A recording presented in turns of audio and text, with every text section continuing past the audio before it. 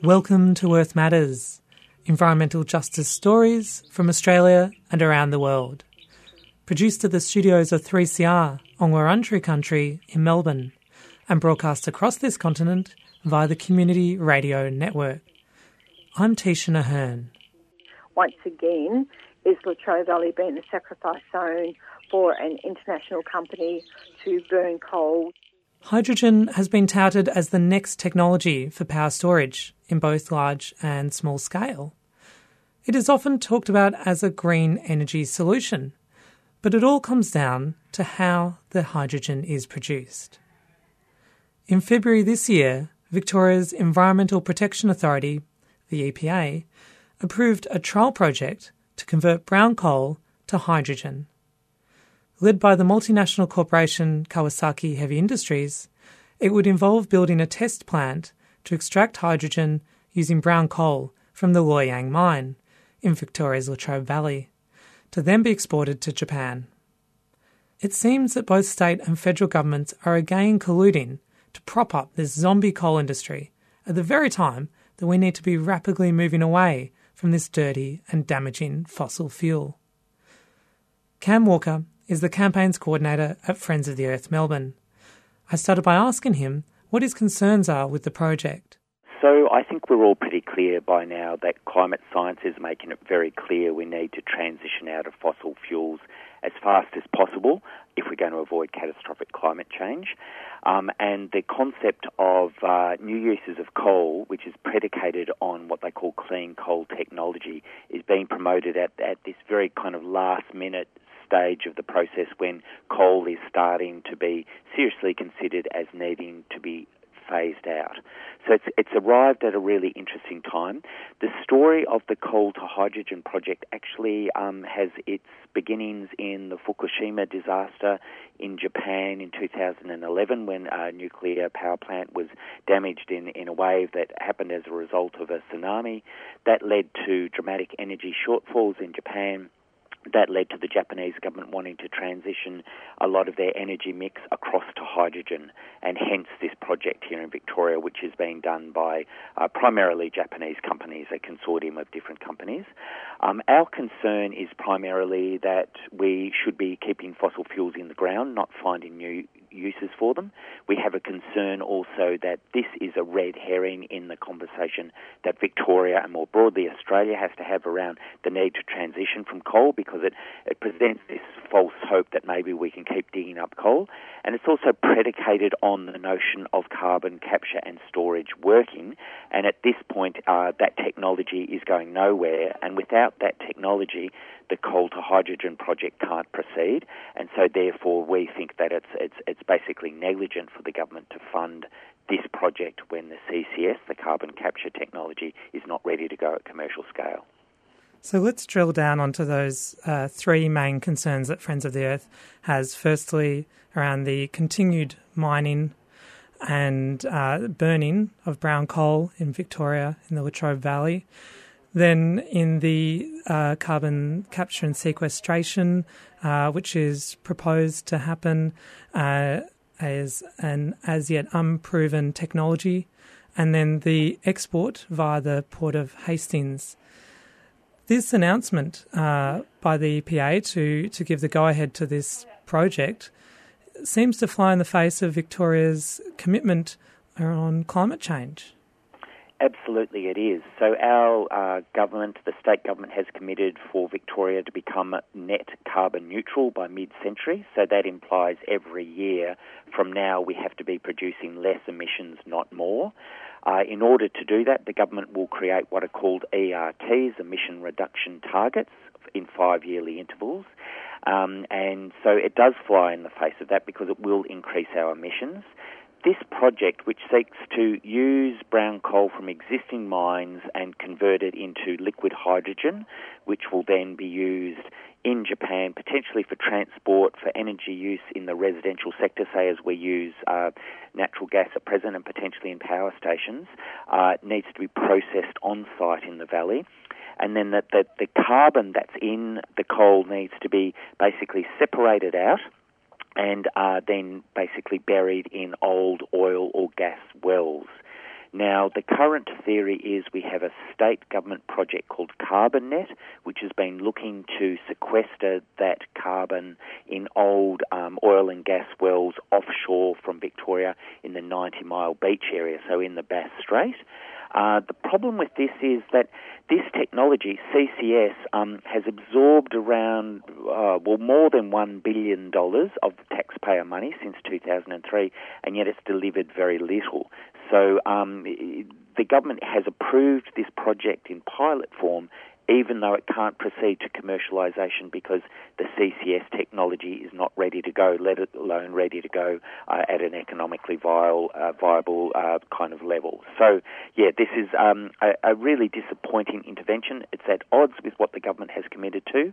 It's at odds with what the technology can deliver, and it's certainly at odds with community expectations because I think most people are realising the time for new coal is long over and we need to be transitioning away from coal and not further entrenching uses of brown coal. So in addition to that, we have the logistics of exporting the liquefied hydrogen to Japan, and the proposal is for that to happen through the port of Hastings. Now, what will be the environmental impacts of that export? So the complicating factor here is that it will be co-located with a floating liquid natural gas, LNG, plant, which will sit in Western Port Bay for the next couple of years, which is put in place by AGL, or is intended to be put in place by AGL in order to deal with what they believe will be a shortfall in coming winters in terms of gas supply in Victoria. This is counterintuitive because we already generate a lot of gas in Victoria and we export half of it. So why would we continue to export gas when we've then got to import gas? So on face value, that doesn't work. But this pilot project for coal to hydrogen, which is in a pilot phase, which if successful will be shipping off a small volume to Japan, will need to occur through the co-located facilities in Western Port Bay. Local groups there are really concerned about the impacts of potential dredging on Western Port Bay to have large ships basically visiting the upgraded facilities there that will be required for the LNG facility. They're also concerned about impacts on adjacent mangrove estuary ecosystems just pretty much adjacent to this facility. So there's direct environmental impacts through the dredging and potential for damage to the mangroves. There's obviously huge climate change impacts because at this point carbon capture and storage isn't working, and we're not convinced that the AGL plant is necessary because we are exporting so much gas at present. So we don't actually believe that the economic case stacks up because the coal to hydrogen project simply can't work without the LNG project proceeding, certainly not at scale. Hydrogen technology has been talked about for quite a few years now in terms of a technology to store energy and potentially to store energy created via renewable generation. Can you give us just a bit of a basic introduction to hydrogen and why this might be used to greenwash dirty old coal-fired power generation? Yeah, so you can convert coal to create hydrogen, as is planned in the Latrobe Valley. You can also use electricity to split water into hydrogen and oxygen. And there's actually a couple of other ways you can what they call reform natural gas in large plants, and you can gasify biomass, so plant materials. But the main game at present is using electricity to split water into hydrogen that can then be used in the same manner that the converted coal is intended to be used. And there's a lot of excitement at present around the idea of using renewable energy to do this because renewable energy is much cheaper than coal, and it can produce energy 24 hours a day when we're not actually using the electricity. We have obviously in both commercial use and domestic use times in the day of peak and times in the week of peak. So the theory would be that we can establish hydrogen production plants that rely on renewable energy that operate during the off-peak time. So they're using electricity very, very cheaply to produce this hydrogen, and that could actually become an export industry for Australia, because we will, in coming decades, have a surplus of renewable energy, and at certain times of the day we already have a surplus of energy because production becomes at times beyond the requirements of the system. So it's been seen by, for instance, the federal ALP and a lot of people in industry as being, a potential growth sector and alternative to coal. We are, in principle, very supportive of this. We think it's essential that we need to understand the environmental impacts of how much water we would be actually allocating to this, because, of course, it does rely on water, which is often in short supply in many parts of Australia. And we would also be very interested in the environmental and climate impacts of producing hydrogen, when potentially it could be better to be using renewable energy electricity directly rather than converting water into gas. So we think that there's a lot of fine print detail that needs to be considered before we wholeheartedly embrace this approach, but certainly as a top order concept, we'd support further investigation of producing hydrogen from water using renewable energy. For listeners who are concerned about this proposed project and maybe want to get involved in a campaign to stop the sort of rehabilitation of coal mining and brown coal use, what can they do? Can they get involved with Friends of the Earth? So at this point, the project has been funded. So the pilot project has been funded through a combination of state and federal money and money from Japan.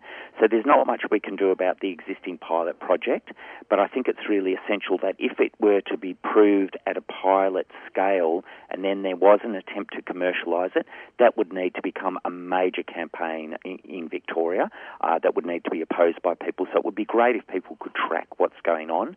They could just keep an eye on the Friends of the Earth Melbourne website just to kind of keep up to speed on that.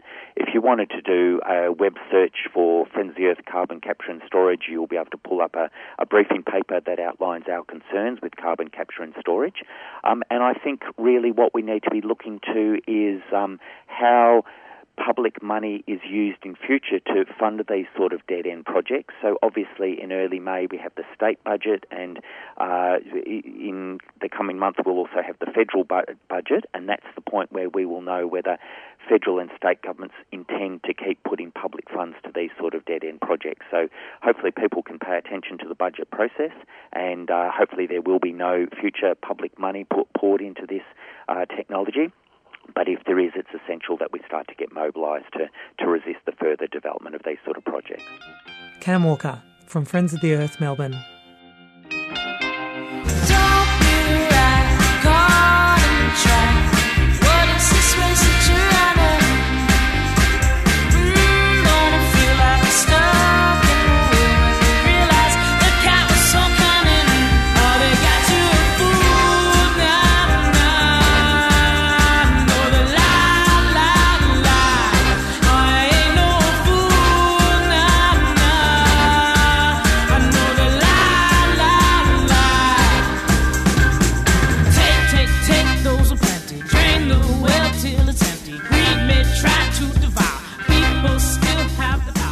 You're listening to Earth Matters, environmental justice stories on the Community Radio Network.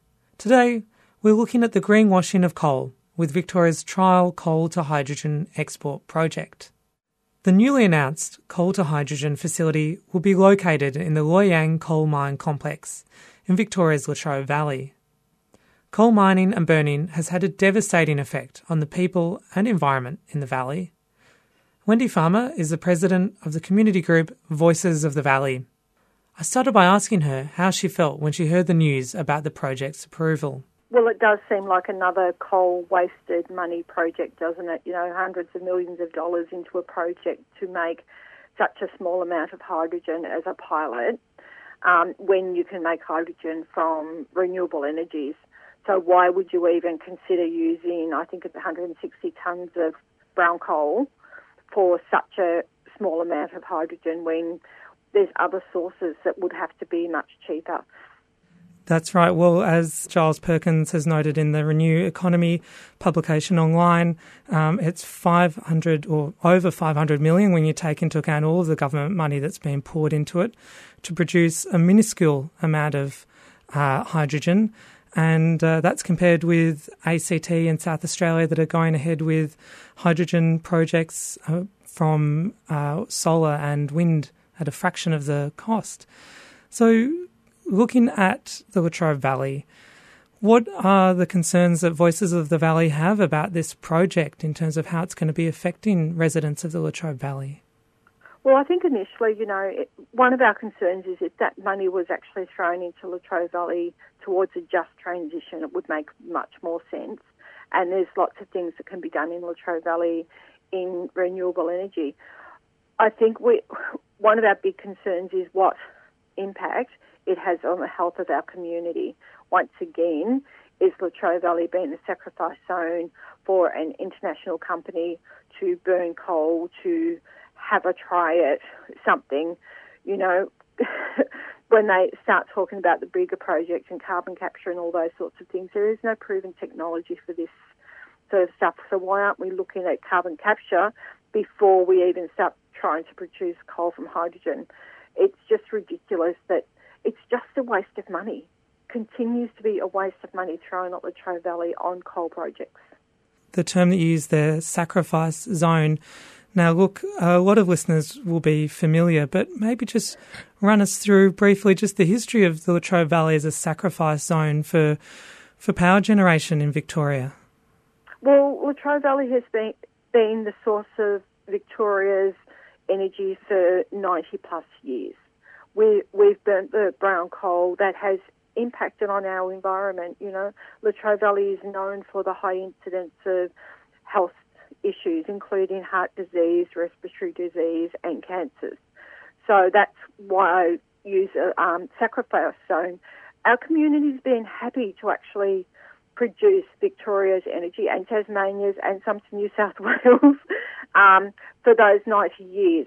But there has to be a period when we can do things better, that we start looking at Latrobe Valley and saying, well, how can we make them the area that actually produces this renewable energy now, whether it be producing it, whether it be storing it, or whether it be manufacturing to build the technology that we are starting to use in renewable energies, as well as that investigation of what's next. I don't think we've even touched the sides of what will be the future of energy. I think there's so much more that we will learn as we go along. How can Latrobe Valley play a big part in the new technologies? It's really important that, as I said, we've sacrificed for 90 years.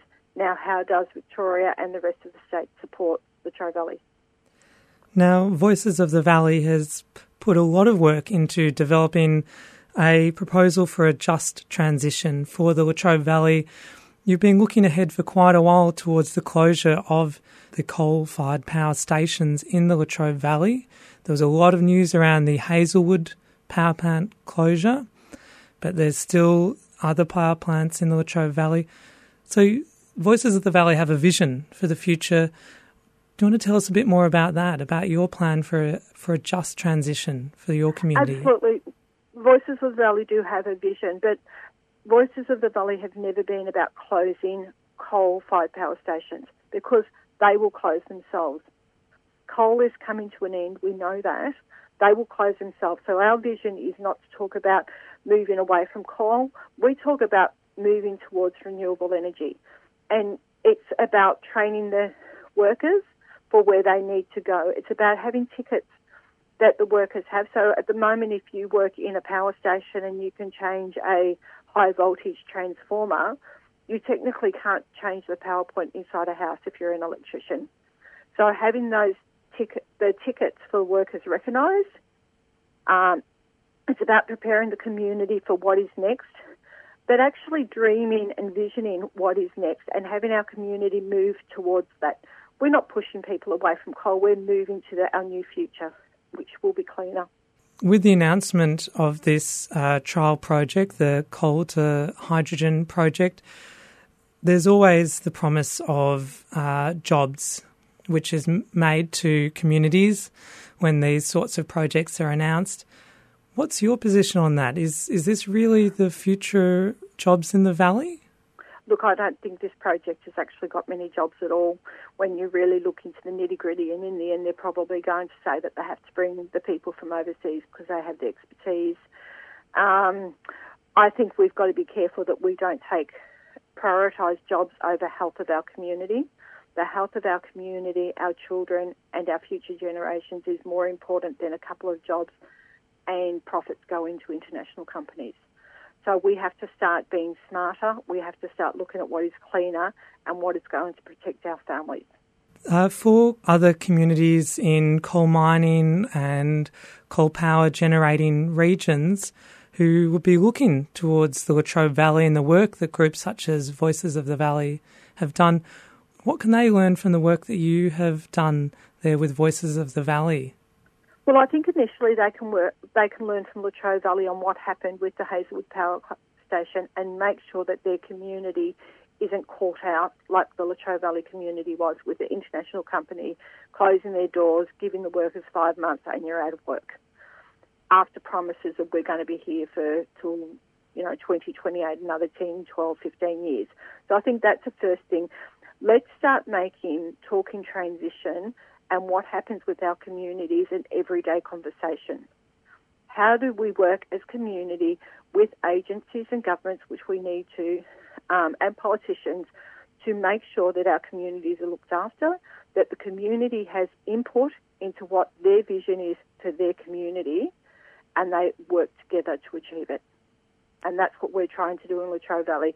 Let's create a vision, let's work together and make sure that our community is left in a better place than we were initially. Voices of the Valley is now at the stage where we have gone and spoken to many other communities about transition and how communities can work together. And we've just come back from Newcastle a couple of weeks ago. We've been up to Gladstone and a few other places, and we're prepared to share our story, our visions and our hope that other communities learn from what's happened in Latrobe Valley and we do it better, because we must do it better. For those listeners who are in the cities who are the beneficiaries of regions such as the Latrobe Valley, producing the power that powers our cities, what can we do to support communities such as yours in your fight for a just transition and a healthy future? I think, Victoria and the rest of the states owe it to the coal communities to really start looking at how they can support those communities, speak to those communities, discuss with those individual communities what they need. Please don't go in there and tell the communities what they need, because it just doesn't work. So talk to the communities, find out where they are at the moment, offer skills, offer hope with them, and work with them to achieve what they need. Wendy Farmer from Voices of the Valley. You've been listening to Earth Matters, Community Radio's National Environmental Justice Program. I'm Tisha Nahern, and the song featured on today's show is Get Fooled by Mojo Juju. If you missed any of today's show, you can find our podcasts at 3cr.org.au/Earth Matters. Or if you're listening via iTunes or any other podcasting service, why not rate us and leave us a review? It helps spread the word. Earth Matters would like to thank the Community Broadcasting Foundation for their financial support and the Community Radio Network for getting the program out to you. Earth Matters is produced in the studios of 3CR on Wurundjeri Country. If you'd like to get in contact, you can send us an email at earthmatters3cr@gmail.com or go to our Facebook page. I hope you can tune in next time for more Earth Matters.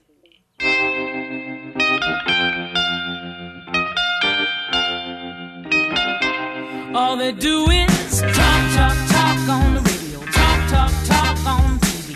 Want all the time. It ain't what you need. Buy what they're selling. Buy the lies that they're telling. You do well not to listen. Business ain't in the business. Don't be right, caught in the trap.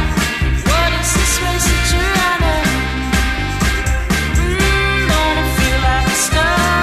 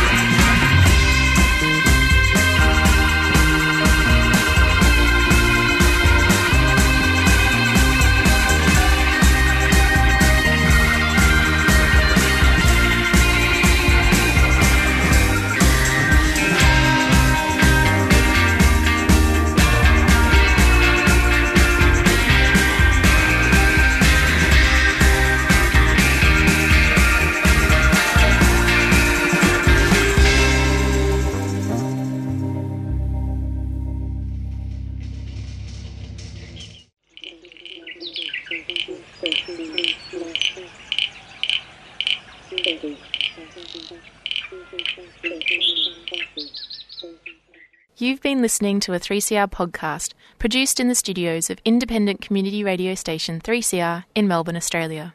For more information, go to allthews.3cr.org.au.